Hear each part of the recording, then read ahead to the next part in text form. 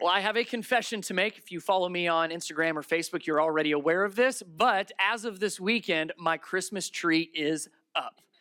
Now, there's technically two Christmas trees are up, one upstairs, one downstairs. So here's what I've just done. I've split my congregation in half. There are many of you that are excited and you're like nudging your spouse saying, see, the pastor's got his up. We can put ours up too. So that's part of you. The other part of you are seriously consider leaving because you can't fathom worshiping with a pastor that doesn't wait till Thanksgiving. And I get it. I've had to coax my wife over the years. It would have been up before Halloween if I had my way, but I've gotten her to at least, okay, we'll wait until like the first cold weekend in November. Cold is relative, of course. But here's what's happened. So we get our trees up and we're all excited, starting to feel a little bit like Christmas in the Haas household. Here's the next conversation that happens once the trees go up in our home. The next conversation between Becky and I tends to be, well, the trees are up. Now what are we actually going to do for Christmas? What are we going to do for the boys and their Christmas gifts? Or are we traveling? Are we not traveling? What are we doing for each other and our gifts? It automatically just opens this can of discussion about Christmas and holidays. And eventually that conversation comes down to the budget. Ooh, we hate that word, don't we? It comes down to the money question of like, well, what are we actually going to buy the kids? And well, they don't need anything. How much should we spend? How much are the grandparents already spending on them? How much are we going to spend on each other? And it begins this discussion about, well, what are we going to do? What are we going to spend our money on in regards to Christmas and the holidays? We have X amount of dollars, and we're not going to make any more dollars this holiday season. That's kind of already said, what we've been saving and preparing for. So the question is not, are we doing something? The question is, well, how do we allocate it? The question is, well, what are we actually doing with it? That's the question to ask even in a big picture, not just in regards to Christmas, but what are we doing with the resources God has given us? What are we doing as managers? That was the question we asked last week. We want to continue to ask that same question over the course of this series. If we're going to be managers of God's stuff, the question to ask and to answer is, how am I managing God's stuff? How well am I managing all that He has given me? How am I managing it? How am I actually using it? And what is it going to be used for? If you look in your Bible, we're going to kind of jump around a little bit. We're mainly going to be in 1 Timothy. Before we get there, I want you to see what Paul says to the early church in Rome. Romans 11:36 says, for everything, say everything. Everything. For everything comes from Him and exists by His power and is intended for His glory. All glory to Him forever. Amen. So first and foremost, so we need to be on the same page here. Everything, we looked at Psalms last week that said the exact same thing. Everything we have, everything that we have been given is by Him and for Him, and specifically for His glory. So no matter what that is that we have been given, it all goes back to Him because He's the one that actually gave it to us. Now, time out. Let me give you a disclaimer. All right. I feel the pressure. I feel the need to say this part. Churches and pastors have a very unfortunate reputation for every time we get around the subject of money, people start to hide their checkbooks and wallets. Like you laugh, you don't laugh because you know it's true. There's that nervous tension of, are we going to talk about money? Absolutely. The Bible is full of talking about money. Jesus talks about money. We have to talk about money because God has given it to us. Now, here's what I'm not going to do. So please hear this. This is not going to be a 30-minute spiel on why you should tithe and give to the church. This is not to make you feel guilty for whether you don't give. It's to not pat you on the back if you do give. This is to just be on the same page. Becky and I had this conversation about our finances and coming into Christmas so that we're on the same page. Our conversation this morning, it's not really a conversation because I'm going to do all the talking, but my talking to you from God's word is going to be, how can we get on the same page with what God says to us about our finances, about our money? And first and foremost, it all is from Him, and it all is for His glory. A good manager of God's stuff says, how can I use what God has given me for His glory and the good of others? How do I use what God has given me for His glory and the good of others? So my prayer is that you would walk out of here with some great conversation tools for you and your family, some great things to begin to think and pray about as you look at your situation and what God has given you, and then holding it up to God's word. God, what do you tell us on how it looks to be a good manager of His stuff? And today specifically about His money, because all that we have is from Him and intended, as Romans says, for His glory, and as we also know, for the good of others. That's part of our job description as a manager. If we're going to choose to manage God's stuff, then we talked last week, it's about what we can do, the idea of serving and seeing miracles through the idea of serving. Now it's, well, what do we do with the money? It's a major aspect of any manager in any retail, restaurant, business, corporation, you name it. Their job is to not just manage people, but to manage the budget, the resources, to manage those finances. So we have to make sure that we are on the same page with God when it comes to our finances. So we're going to be in 1 Timothy for most of it. Like I said, if you've got your Bible, head to 1 Timothy chapter 6. 1 Timothy chapter 6. I want you to see Paul is going to give a compare and contrast here. He's going to show two sides of this. The first part in verse 6 says, yet true godliness with contentment is itself great wealth. After all, we brought nothing with us and we came into the world, when we came into the world, and we can't take anything with us when we leave it. So if we have enough food and clothing, let us be, and what's that big word? Content. Let us be content. He gives a small argument for why we should be content. We didn't bring anything with us. We're not going to take anything with us. So whatever we've got, let's learn to be content. Verse 9, look at the other side of this. Verse 9 says, but, so you have content people. Here's what that life looks like. Verse 9, but people who long to be rich fall into temptation and are trapped by many foolish and harmful desires that plunge them into ruin and destruction. For the love of money is the root of all kinds of evil, not money. It says the love of money. For the love of money is the root of all kinds of evil, and some people craving money have wandered from the true faith and pierced themselves with many sorrows. First of all, we have to understand that if we're going to be a good manager of what God has given us, specifically with money, it starts with a level of being content. We've got to be content. He said the other side of that, look at these words.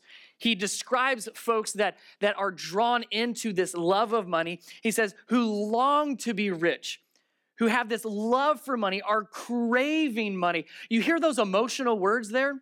You don't see any of those emotional words when he talks about those that are content.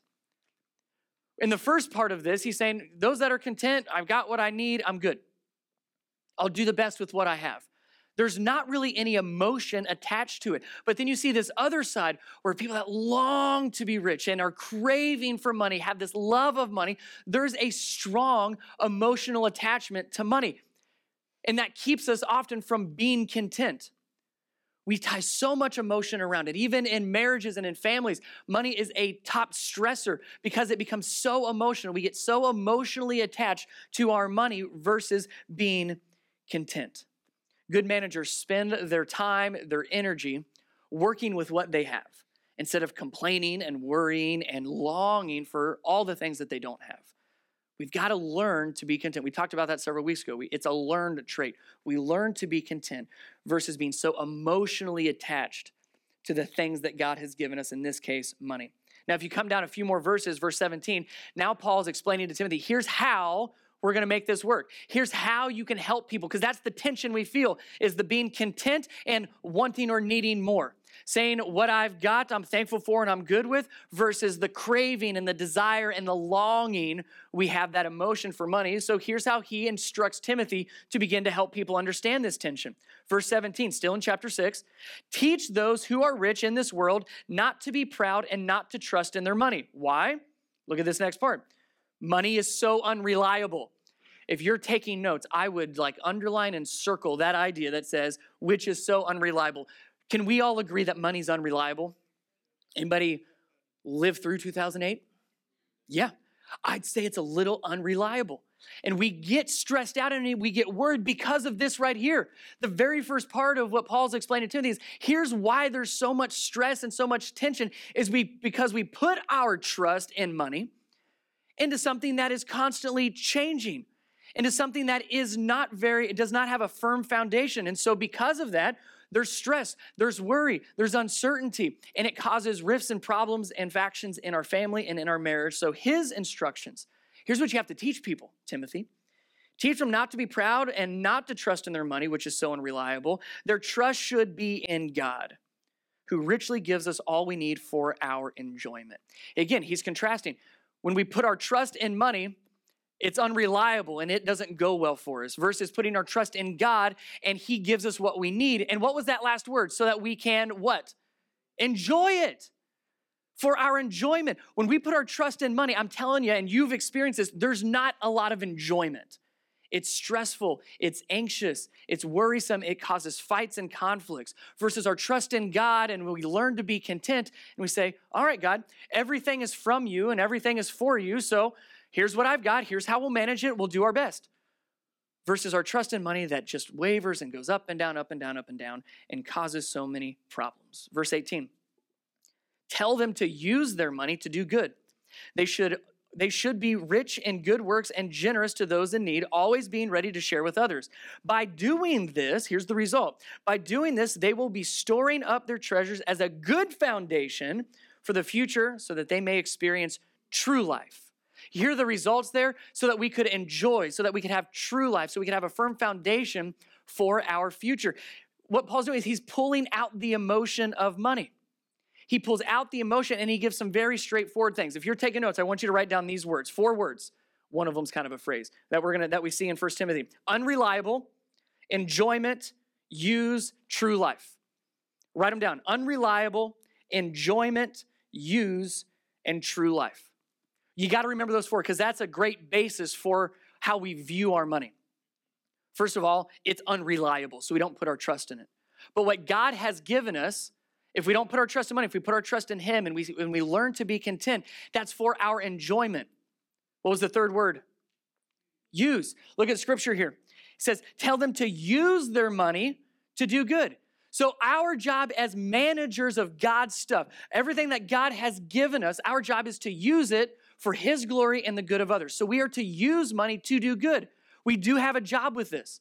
We have a job to do good and to actually put our money to use. Again, that's intended for his glory and the good of others. And the result of that, if we use it the way God is showing us here, the way that we're instructed, when we use it and put our trust in God, not in money, but we use money the way it's to be used, it leads to a true life, a firm foundation for our future, as well as to experience true life. Money is a tool to be used. God gives us all kinds of resources. He gives us all kinds of tools to be used. Not to put our trust in, not to lust and have these desires after, all those emotional words that you saw earlier in 1 Timothy.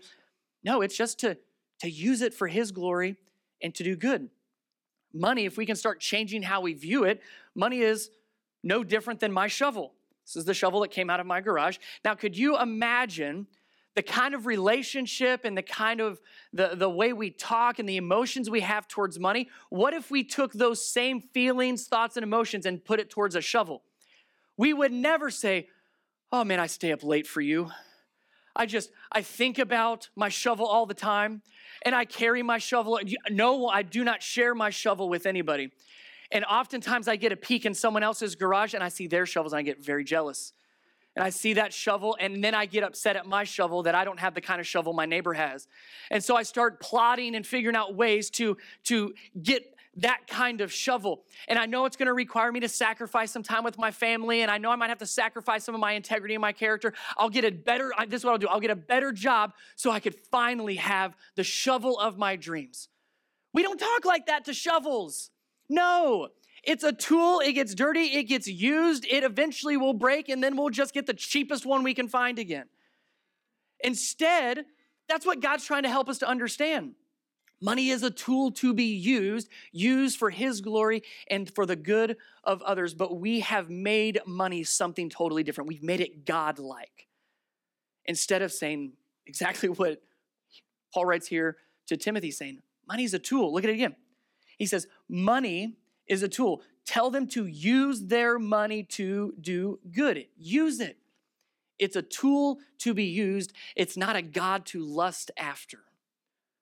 We have to start pulling the emotion out of the money that we seek and just say, you know, it's a tool. Whatever God has given me, I'm going to use it for what? His what? What's the word?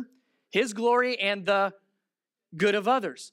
So how can I use the shovel that God has given me? How can you use the shovel that God has given you to do something good with it? To use it for his glory and the good of others. What I want you to see is through scripture, that's what we want to figure out. How am I supposed to use this shovel? The first thing we have to get through our mind is everything is from God and for him. The second thing you've got to start wrapping your mind around is money is a tool to be used. That's it.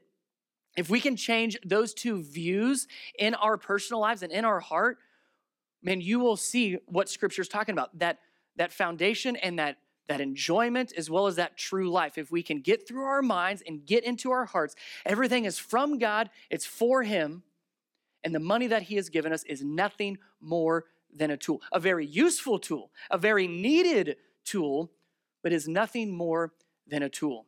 There are three ways that we as God's managers, as managers of God's stuff, there's three ways to use our shovels that he's given us, to use our money that he's given us. The first one is through giving.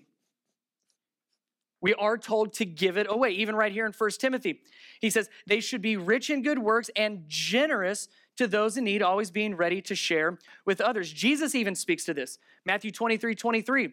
He's having a wonderful conversation with the Pharisees. And he says, what sorrow awaits you, teachers of religious law, and you Pharisees, hypocrites. For you are careful to tithe, circle tithe, I'm going to come back to it. For you are careful to tithe even in the tiniest income from your herb gardens, but you ignore the most important aspects of the law, justice, mercy, and faith. You should tithe, yes, but do not neglect the more important things. That word tithe in the Old Testament, and what Jesus is referring to in here, is 10% of income. So Jesus is affirming, yes, we should do this. It is one of the ways to use what God has given us. But he makes it very, very clear that there has been a shift from the Old Testament to now the New Testament. Old Testament, it was very strict. It was law. You gave 10%. And what Jesus says here is like, yeah, absolutely, that's a great thing to do, but don't neglect everything else. He said, in other words, this isn't the end all. The percentage is not the point. I want you to see what is said in 2 Corinthians 9. Verse 6, remember this, whoever sows sparingly will also reap sparingly. Whoever sows generously will also reap generously. And here it is. Each of you should give what you have decided in your what? Heart. Each of you should give what you have decided in your heart to give. Not reluctantly or under compulsion or under the proddings of a church or a pastor or a family. You give because of what's in your heart. For God loves a cheerful giver. Whatever type of shovel God has given you, we know that it is partially to be used to give to others, to give to ministry, to give to those in need, to be generous, to be willing to share. And Jesus says, hey, 10% is a great way to do it. However, the heart is more important. The heart is always more important than the amount. Please hear that. The heart is always more important than the amount. The percentage is not the point here. Jesus says that's a good model to follow.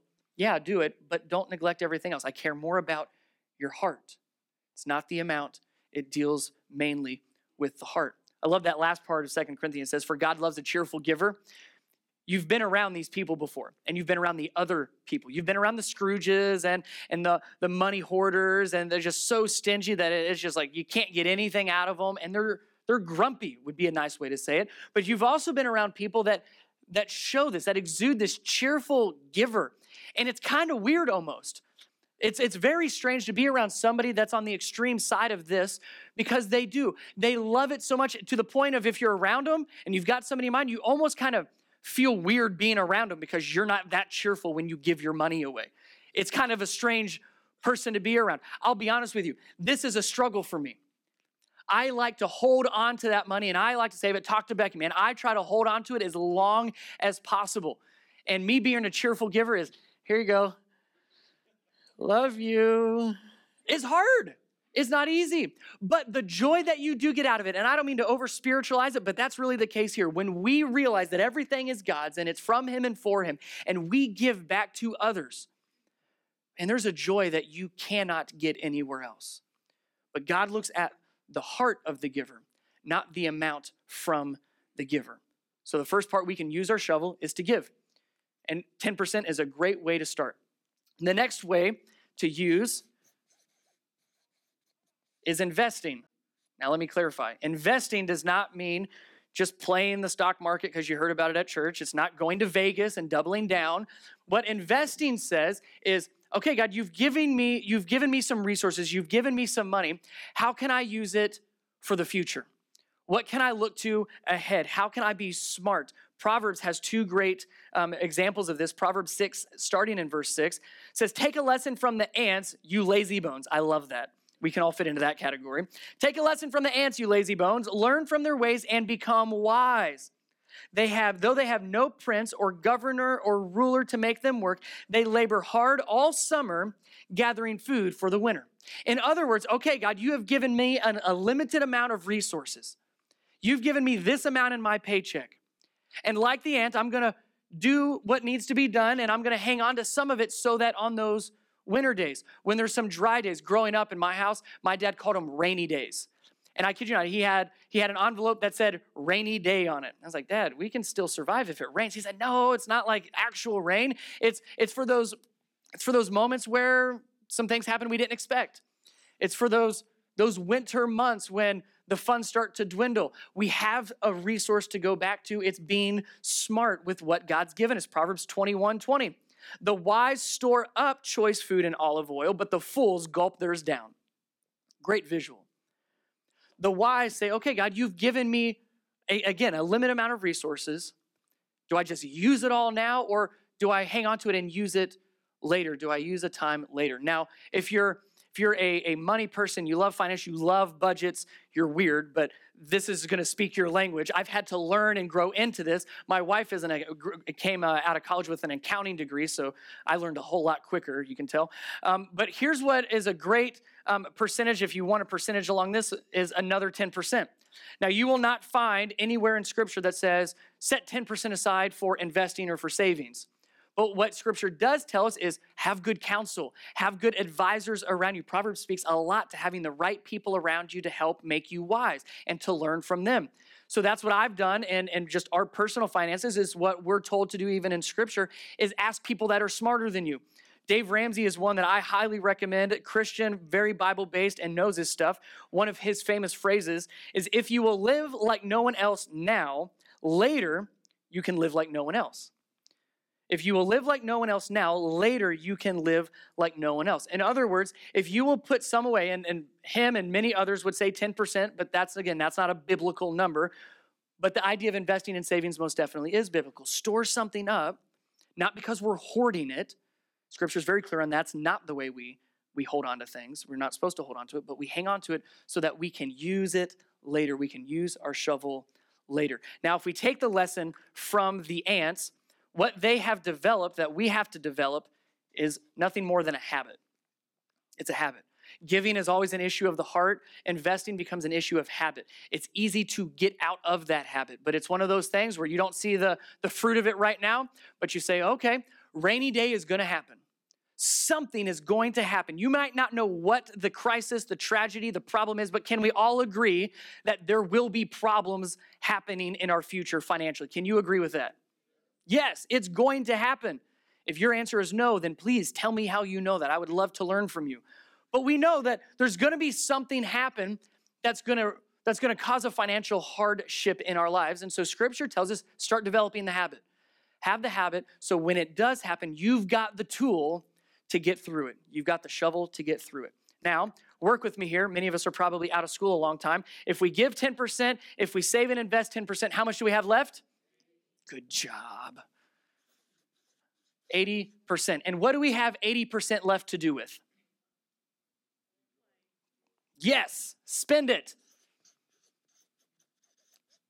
Now, don't be ashamed of this. How many of you are natural spenders? Don't be ashamed of this. You're more godly than you think. I mean that. You are more godly than you think. Look at this. In Ecclesiastes, Solomon wrote this, one of the most wise person ever. Here's what he wrote, Ecclesiastes 5:19. And it is a good thing to receive wealth from God and the good health to enjoy it. To enjoy your work and accept your lot in life, this indeed is a gift from God. What's the key word there? Enjoy. Yes, it's okay, because everything comes from him and everything is for his what? His glory and the good of others. So when we spend, we should be able to enjoy that 80%. All of you wives, Pastor said I can enjoy spending this. Now, hold on a second. Don't get too far ahead of me. Here's where we get into trouble. Let me speak some reality here. Here's where we get into trouble. If we follow God's model here and we say, okay, I'm going to give 10%, I'm going to listen to the advisors in my life, and I'm going to invest, save 10%, and that means I've got 80% to spend. What we tend to do, man, this is big in American culture, is we say, I've got 80% to spend on whatever I want. Technically true. But I don't know your situation, but for my situation, well, I still have bills to pay, and bills come out of this category. Making sure that the lights come on, making sure that the heat comes on, that payments get paid, it comes out of this. And you might say, well, I don't enjoy paying bills. Can I be honest with you? I enjoy paying bills. It's kind of weird. Here's why I enjoy it though. Every bill that I pay, every house payment I make reminds me of what God has given me. It's changing how we think. And God has given me the shovel to have certain things within our home and within our family that when I pay them, I'm just using that money to put a roof over my family's head. I'm using that money. I'm using the tool. I'm using our shovel to turn on the heat. I'm using that to put up Christmas stuff. So even though I wouldn't say I love getting bills, I enjoy paying them because I see what it's going towards. And the problem we have is there's some things that we have missed the enjoyment on, and so we just try to make up for in all sorts of areas. And if we're not careful, 10%, this easily can turn into 100%, 110%, 120%, 150%. And all of a sudden, we've gotten into what we call debt. And debt is simply spending what you don't have and paying what you can't, or owing what you can't pay. Spending what you don't have, and now you are owing what you cannot pay. That's why these percentages within the categories tend to be so important, but also so overlooked. Ecclesiastes tells us absolutely enjoy it. Enjoy the things that you're paying for. Enjoy going on vacations. Enjoy what you can do for your kids. Enjoy the gift, just like Ecclesiastes. Enjoy the gifts that God has given us, but not at the expense. Often, if you're in this category and you feel guilty about spending, when I coach folks, I say, well, if you're doing these two, you have zero reason to feel guilty about what you spend. Don't feel guilty about it, because if we're giving according to God's word, if we're saving and investing according to the advisors and according to God's word, then he says, enjoy what we have been given. Enjoy it. So how do we make sure that our view doesn't change? Because again, the point here, we have to first change everything's from God and for his glory and for the good of others. We have to change how we view money. It's a shovel, it's a tool. And if we start to do that, then some of these start to get a little bit more in line, but it requires having a plan. You got to have a plan. Proverbs also speaks to this. Proverbs 21:5 says, good planning and hard work, got to have both, good planning and hard work lead to prosperity, but hasty shortcuts lead to poverty. If we don't have a plan, and scripture is very clear, have a plan. In the financial world, plans are called budgets. They're called budgets. And it is very difficult because what we have to do, the idea of a budget, the idea of planning, like Proverbs 21 is saying, is everything that God has given us, the shovel that he has given you, the shovel that he's given me, I am responsible for this. I'm a manager of what he's given me. I am responsible for how I use it. My job is to figure out how I'm going to use it. My job is to make sure that I only use what I've been given and not more. My job is to make sure that, okay, I've got a plan for how I'm actually going to make the most out of what God's given me. My job as a manager of God's stuff is to plan for what he has given me. That's just good management. And in the business world especially, a good manager looks at what he or she has, the goals they want to accomplish, the milestones they want to get to, and the plan is getting there. So we look at what we've got and we say, okay, God, you want me to use it for your glory and the good of others. There's where I want to go. How? How am I going to use it? You got to have a plan according to Scripture. Dave Ramsey also said this. He said, a budget is telling your money where to go instead of wondering where it went. I love that.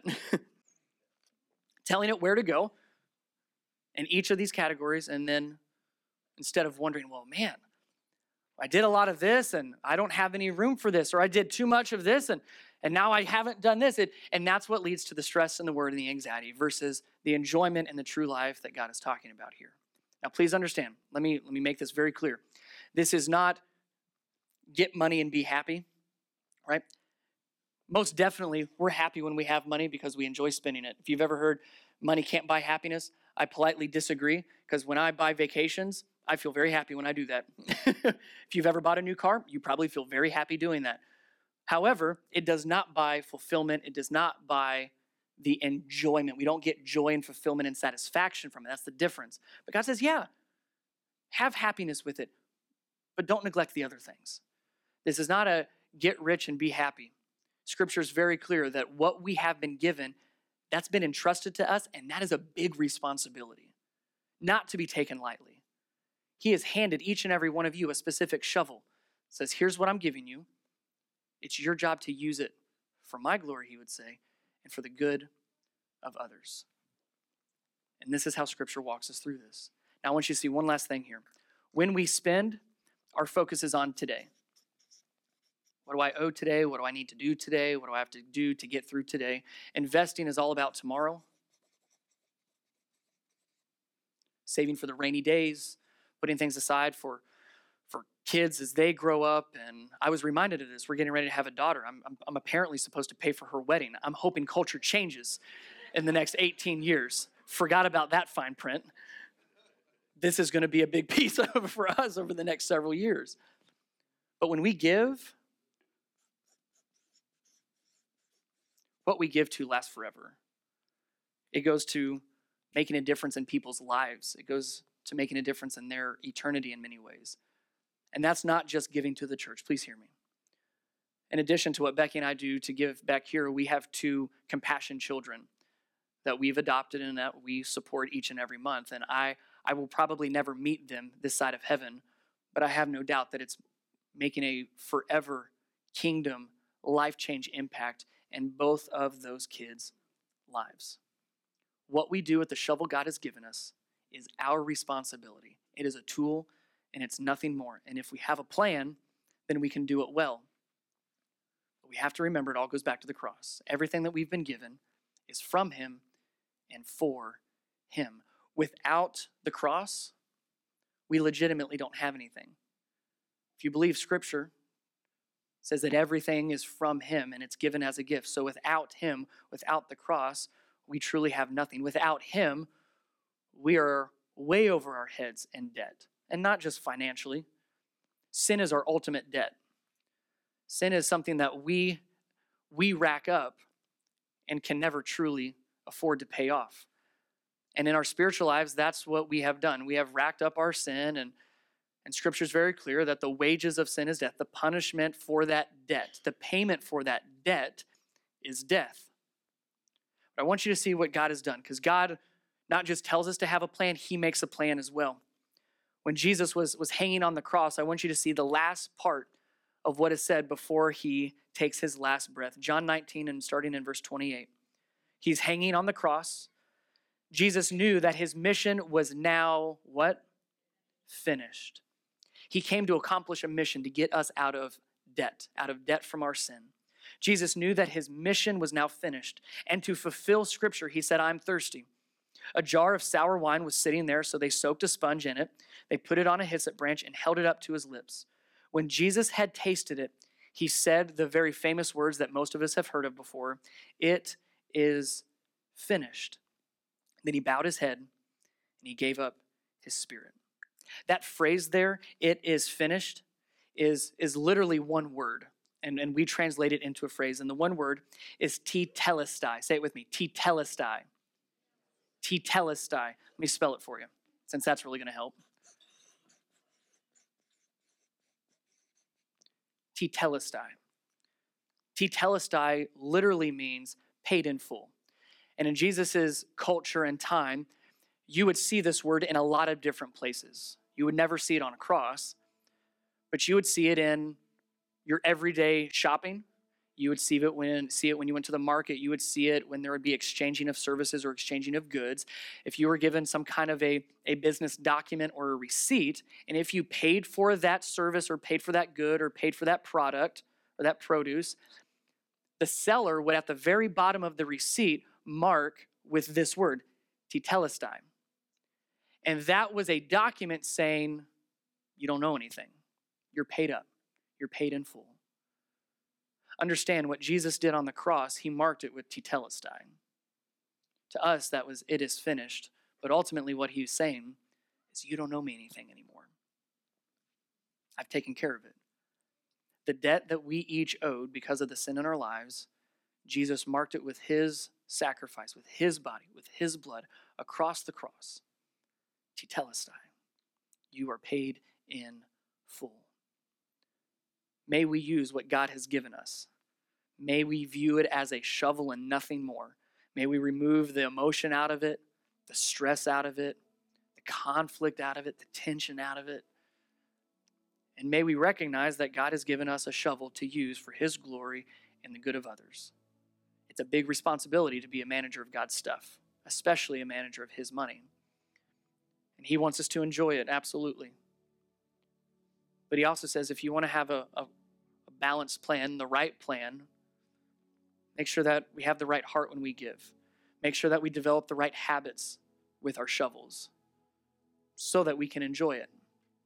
But at the end of the day, everything that we have is because of this word, tetelestai. And at the end of the day, we stand before him and we don't owe him a thing. Let's pray. Jesus, thank you so much for what you have done on the cross. Something that we could not do on our own. The payment was too great for us to do. And you chose to not force that payment on us, rather, and instead, you sent your son to make good on our debt. That you sent your one and only son, Jesus Christ, to pay what we each owe. The debt that we have accrued. You sent your son to mark it paid in full. So Jesus, my main prayer for us is not just to recognize what you have given us, not just to use it for your glory and for the good of others, but ultimately to recognize that we stand before you and tetelestai is marked on the cross.